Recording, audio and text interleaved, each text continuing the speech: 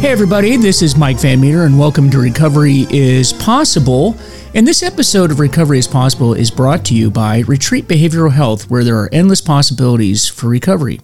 Retreat provides quality care at their leading mental health and substance use treatment centers, which are designed to offer patients truly personalized and comprehensive programs that are tailored to their needs. Retreat substance use and mental health treatment centers in Palm Beach County, Florida, Lancaster County, Pennsylvania, and New Haven, Connecticut do everything in their power to ensure that patients receive the highest quality treatment in a safe and comfortable setting. So reach out today at retreatbehavioralhealth.com or at 855-802-6600 for more information. And today I want to talk to you all about an experience that I had. And that experience, some of you may know of, but a lot of you may not, is I ran for public office. I ran for the Virginia State Senate here in Virginia. Don't panic. Don't panic. We're not going to talk politics. I found that is a very dangerous road to go down. It's not that I ran for a political office that is going to be the focus of this podcast. It's going to be the fact that I took a very difficult undertaking. Very, very difficult undertaking, and it's an undertaking that very few people, period, ever attempt to do because it just takes a lot out of you mentally, emotionally, physically, spiritually. And that's going to be the focus of our discussion today. And wanted to talk about what that experience was like and how I was able to navigate those rough waters and stay sober and stay sane. Well, at least I think I stayed sane. Maybe my wife will have a different opinion of that. I don't know. We'll find out. But I do want to have a discussion about how all of this panned out. And in order to do that, I invited my good friend, Aparna Sain. Many of you have heard her on this podcast before, and she is the host over at WERA 96.7 FM in Arlington. And she has a show called Mindful Radio. And I want to bring her on, reintroduce you to her, and we'll get into this discussion. So, Aparna, welcome to the show. Thanks, Mike, and congratulations on actually finishing the whole process. I mean, just the mere fact that you took on, the first time running for office, especially one of that caliber running for Senate, is very impressive. You should be very proud of yourself. Well, thank you. I didn't win, just in case all of you are wondering. I did not win, but it was my first time out. Went up against a lot of money and somebody that was very, very well known. This person has run for governor before, so they're very well known. But I thank you. I do. I feel like it was a big accomplishment just because so few people do it, and it was real difficult. But Aparna, tell us a little bit more about like this. You kind of were watching me as all of this was going on, and what are sort of your thoughts on this? And maybe let's just kind of pull this apart and talk about how is it that you go through this and not lose your cool, not lose your head, more importantly, not lose your faith, your spirituality, and your centeredness. So maybe give some thoughts on that. Yeah, absolutely. I mean, one, I'm very impressed with how well you took that whole process, especially since early on in the process, I think you were gearing yourself up for all of this. And I believe you had started running and doing some real practices to keep you, as you mentioned, sane throughout the process. I feel like when people run for office or put themselves in the public eye like that, you got to be, people love to criticize, right? So everybody loves to hold on to that negative. And so you might have done 10 things right, but they'll keep talking about the one or two things that, you may not, or that you'd sooner forget, let's put it that way. And so I know you mentioned that a few times, Mike, was your experience, but the fact that you kept your sanity is so impressive. Yeah, I don't know that I always felt like I did, but I do know this, that when you're in this process, you get to know all of the other candidates. And when you get to know the other candidates, you kind of know their baseline. What are their personalities? What are they like? And I can tell you, at least I believe from my perspective, I was able to keep my cool a bit more than a lot of the other candidates, those that in my perception weren't as grounded, weren't doing the things that they needed to do in order to stay grounded. And these are concepts that can apply to all of the people that are listening to this podcast right now. It's not just running for office, because many of you listening to this podcast do very difficult things. You have very difficult jobs. Maybe you're a firefighter, maybe you're a police officer, maybe you're an executive, maybe you're just a nurse, a doctor, a nurse, whatever the case may be. These are high stress professions. And in order to do that, I think that there's things that you really need to do. Now, a part of it, and I don't want to get your thoughts on this, because I was talking to someone about this the other day. I was talking to a patient, actually, in the detox center where I work the other day about this. And that is that as individuals, we tend to really do the things that we need to do to stay grounded and centered and healthy when things are going well, when we're really not under a lot of stress. Like, for example, I went to the gym tonight and really, prepared a meal, tried to make it a healthy meal, took care of myself. Like I said, I went to the gym. I've been trying to get back into my sleep cycle, really take care of that, because sleep is underrated. And I'm doing that. But you notice that I'm doing it now, or I'm more conscientious, I should say, now that the Senate race is over with. And I notice that I do these types of things more when I'm not under a lot of stress. But my perspective is that when you're under a lot of stress, you tend to do less of those self-care types of things, when in actuality, if you were ever going to practice self-care, it should be during those stressful situations. Do you agree with that? Absolutely. In fact, I was going to say, it's that same analogy that we use when we get on the plane, right? And they say, you got to remember to put your mask on yourself first before you can try and go save other people, right? So it's the same thing with as you brought up, any stressful job or situation, is you got to practice that self-care. And by self-care, I think, people are not necessarily, you don't have to reach for something really far. Like, you don't have to go meditate for a few hours, or you don't have to go to get a massage or something like that.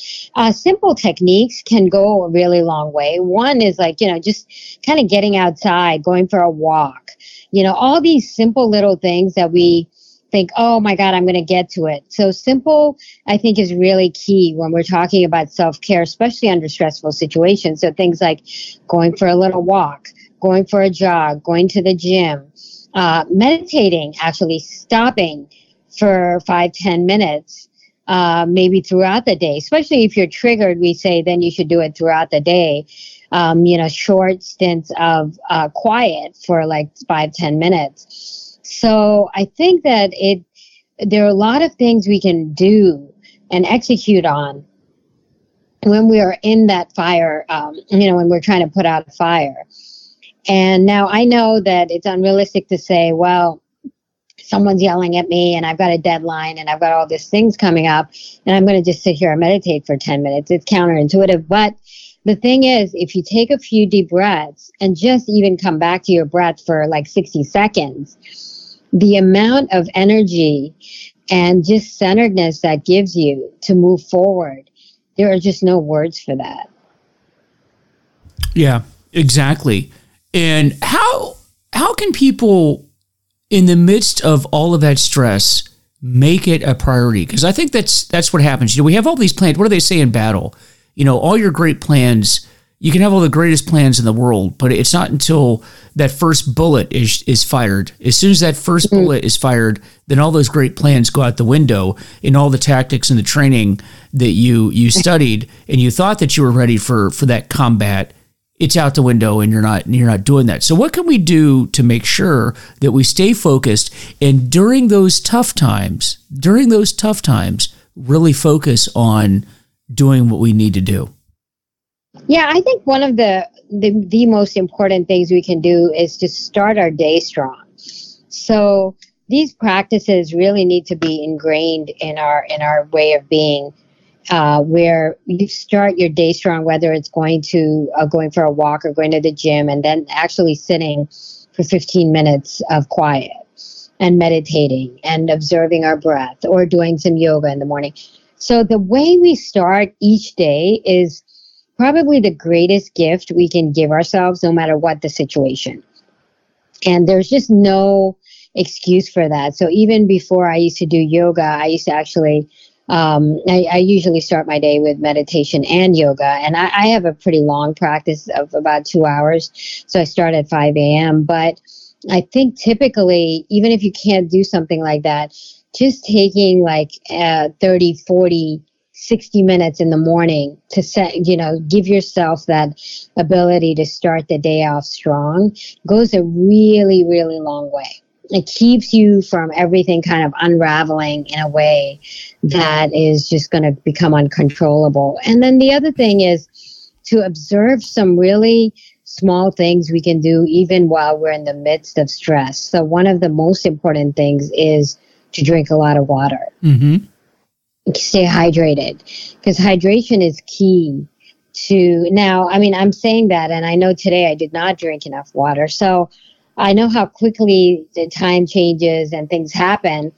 But there are a lot of simple things we can do, like drinking enough water, staying centered, and then also really observing, checking in with ourselves throughout the day, being really aware of what thoughts we're putting out, right? Because the thoughts that we put out are what's going to, like attracts like. So we are bringing onto ourselves those kind of same reactions. So for example, if you're having positive emotions about something you got to do, I'm looking forward to it, or even if you're not looking forward to something, it's like, I'm going to feel so much better after this is done. So whatever you have going on in the day, if you start giving it more positive energy, that's going to multiply.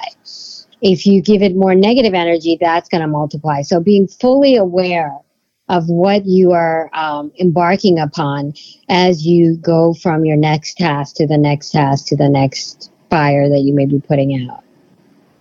Yeah, that makes a lot of sense. And again, we tend to do these things when we're really conscious of it. But again, that first bullet, so to speak, gets fired, and then everything goes out the window. But I really like what you said, and that is starting early in the morning. And I have to confess, Aparna, I'm really not a morning person. I actually teach a spin class, which is a cycling class. I think I told you about that at 6:30 in the morning, which means I have to get up at about 5 to get ready and go, because I have to travel across town to teach this class. So it means I'm up at 5 in the morning. Yeah. And that's commitment. There you go. It is a lot of commitment, but I have to confess, I'm not a morning person, and I really don't like getting up that early. And so those that are listening might be thinking to themselves, well, there's just no way. There's no way I'm going to get up in the morning and do that and make that kind of commitment and meditate and maybe read some literature, do some spiritual things, or even work out. But here's the plug for that. And one of the things that I noticed with the people that were running for office, the political office, those that have been around for a while, in other words, they have some longevity in this political business, and they do campaign after campaign after campaign. I noticed that they all tend to get up very, very early.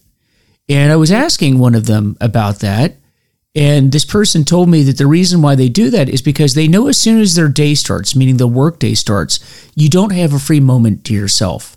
So it's not like you're going to go for a run during lunch, or, I'm going to go to the gym in the evening. I'm going to maybe do some spiritual things in the evening, because the fact is, in the political world, particularly if you're working on top of running for a political office, it gets away from you pretty quick.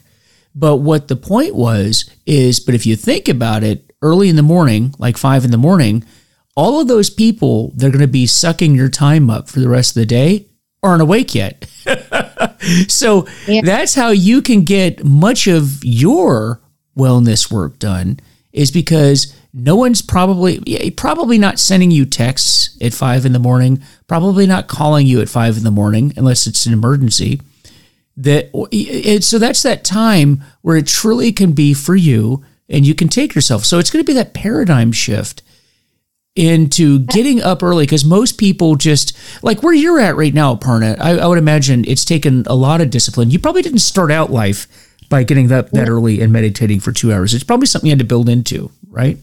Absolutely. I mean, now I will say, even before I started doing the meditations, I used to meet my trainer early because I had a long drive to work and I wanted to go before rush hour. I used to drive over an hour to work. So I did have a lot of it was forced on me in the beginning, right? Because if you don't leave, hit the road by 7, then you're going to be dealing with a lot of traffic. So some of it I got used to, but I'll tell you a little secret about waking up early. One, there is a method to all of this. If you eat dinner, then now this is what we say in Ayurveda. So if you eat a heavy dinner past 8 o'clock, you are going to have a really hard time waking up at 5, 6 o'clock in the morning. And it's just the way it is. So a lot of people eat like heavy meats. And I hadn't thought about that. Yeah, it is really, there is a whole method to the madness of like giving your body at least like 10, 12 hours of pure rest, right? Like, or not so much just from sleep, but resting from digestion. So if you're going to go, if you go to bed, let's say ideally between 10 and 11, then you're waking up at 5, 6 o'clock in the morning is a real thing. Otherwise, if you're going to bed at like midnight and then you're trying to burn the candle for both ends, you're going to burn out pretty quickly.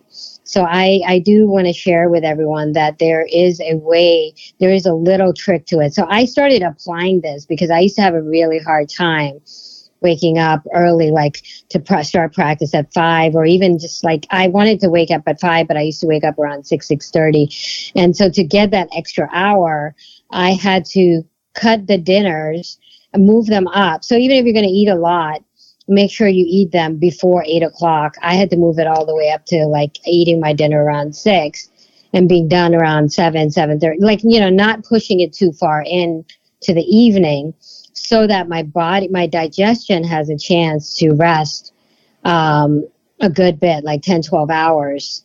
And then you wake up feeling a little more energized at that point. Now, and the other trick to it is that, you know, after you do it for 2, 3 days, make sure you have something that you're going to do plan. So you're not negotiating at 5 a.m. with yourself where it's like, am I going to work out, or am I going to meditate, or am I going to write some pages of affirmations, or, you know, all that kind of stuff. You've got to sort that out the night before, because 5 o'clock in the morning when that alarm goes off is not a good time to negotiate with your brain. You got to just, whatever you picked, you got to go into it. So this is a little trick that I always try and use, so I don't wake up in the morning and start negotiating with myself. Maybe not, maybe half hour, you know, all that kind of stuff just kind of derails that whole plan. You got to make the plan the night before. Yeah, I like that. And then putting it on your calendar, making it just like every other appointment. And I like this too, because one of the things because you notice that I'm telling you that I have to get up that early because I'm teaching a class. So I don't have an option, right? So when you're talking about negotiating with yourself, if you don't have a commitment, if there's not a hard commitment that you've made, then you're in that negotiation process. And when that 5 o'clock hour rolls around, you think, well, man, I don't feel like getting out of bed. I'm not going to do that. But if you've already made a commitment, like in your case, you had to go meet a trainer, or in my case, I'm going to teach a class. You don't have an option. There's no laying in bed and negotiating with yourself. It's, hey, no, these people are counting on me to be over here.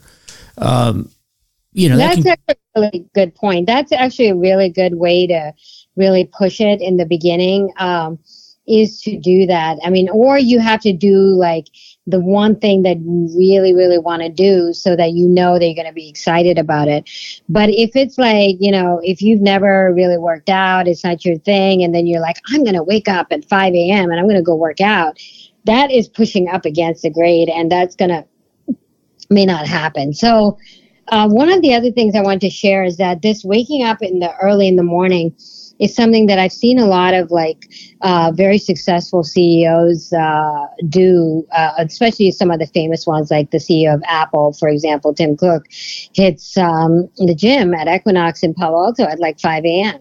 So you see, if you go to some of these places at 5 a.m., you notice that you see all these successful people on their treadmills or whatever else, because they know, as you had mentioned, that that's the time that they're going to get quiet. After like 8 o'clock, or when people start coming in the office, there's no time to themselves.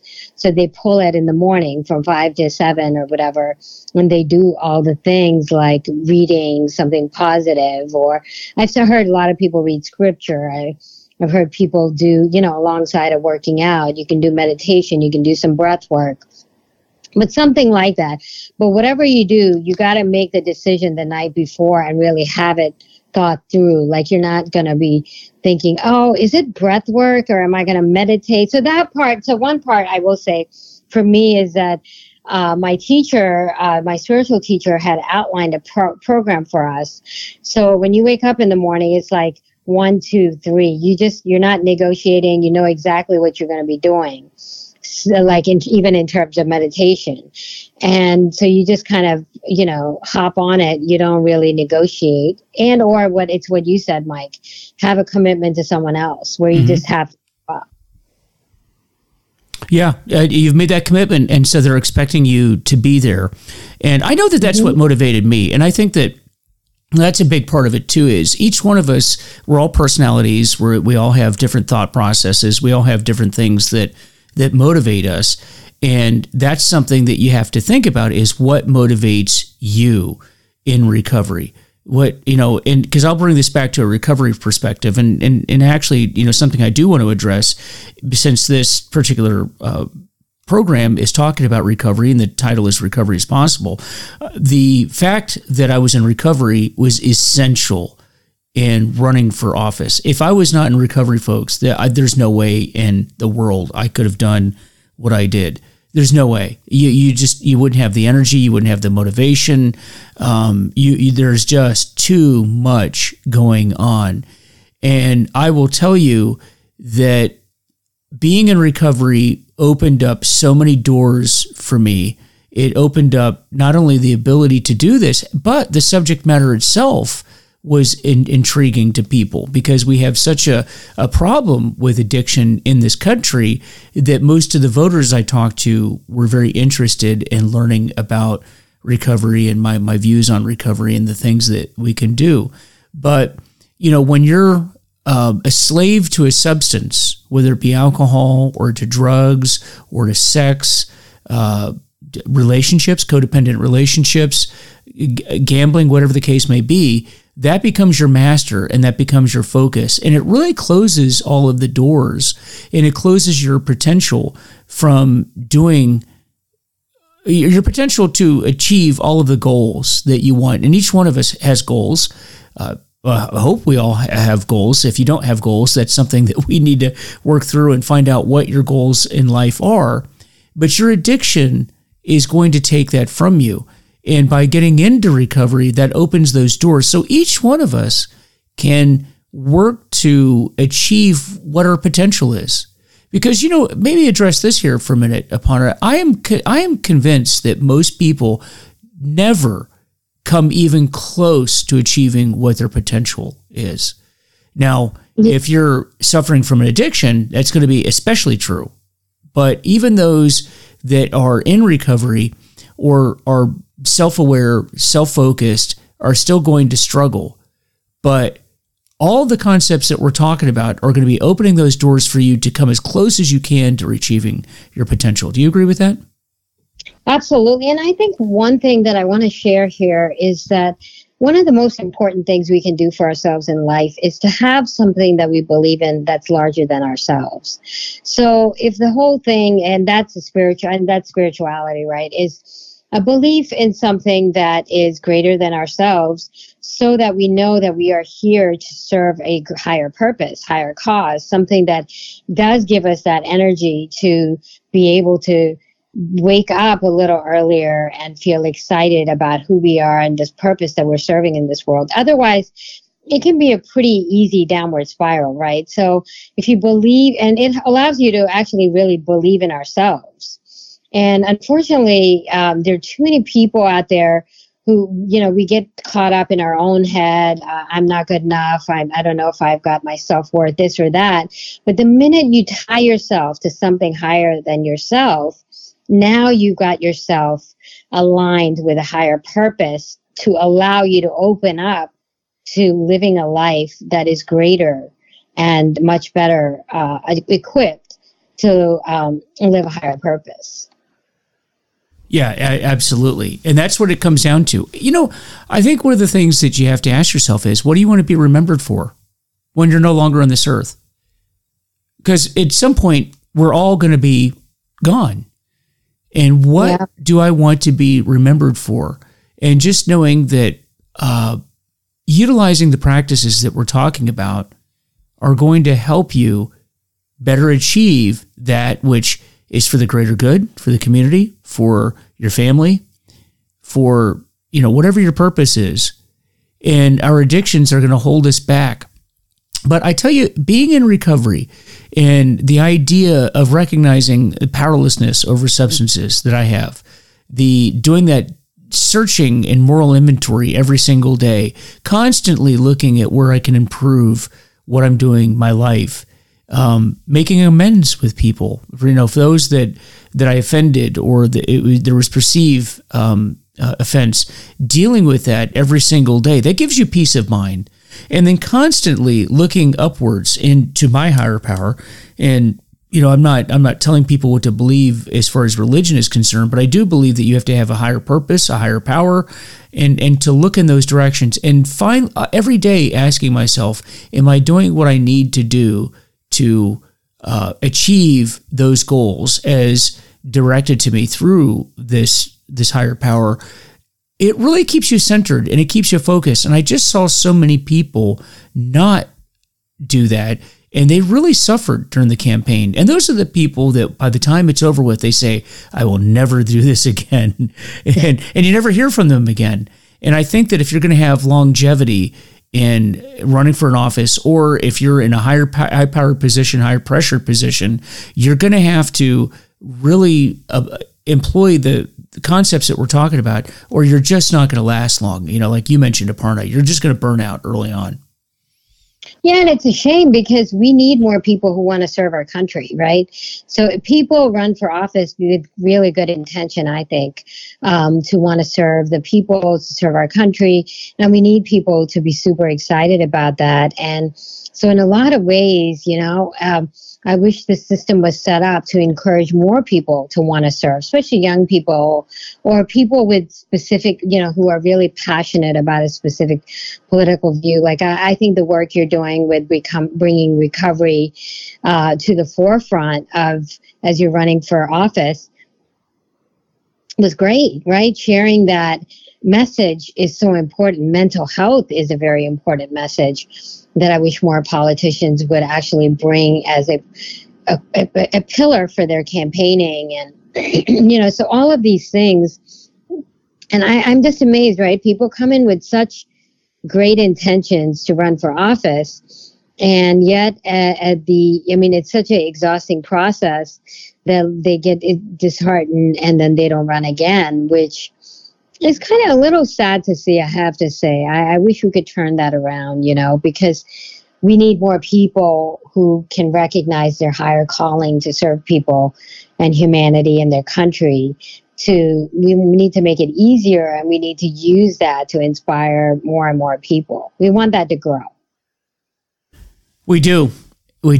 And the only way that we can do that is to put together these lists of information that we're talking about. And as I'm sitting here talking to you, I'm sitting here thinking, wow, this would be a great training program for candidates that want to run. So. And so if you're planning on running for office, contact us and we can coach you through, you know, how do you run for political office and survive coming out the other end. That would be a great training program. So that you just gave birth, Aparna, you just gave birth to that, a whole program there. So yeah, you know, and I think it's not just even for office, but anything. Because Mike, I think the thing that it boils down to is how much do we value our own self-worth, right? Are we worthy of making our dreams come true? Mm-hmm. Are we really worthy? Yeah, I mean, are we worthy of, and because all of us have dreams, and it's sad to see that as we get older, we kind of numb ourselves out to those, like whether you're using alcohol or some other substance. But people forget that. And then, it's very important for us to know that we are put on this planet for a higher purpose, and to serve our purpose, we need to believe in our worth, and we need to imbibe that, and really, and there are processes and rituals that we can take on that make that whole thing easier for us. Because otherwise, if a lot of times, to be honest with you, I've been on the spiritual path and doing this journey. But I come from an Indian background, so when I'm in the U.S., I felt very alone.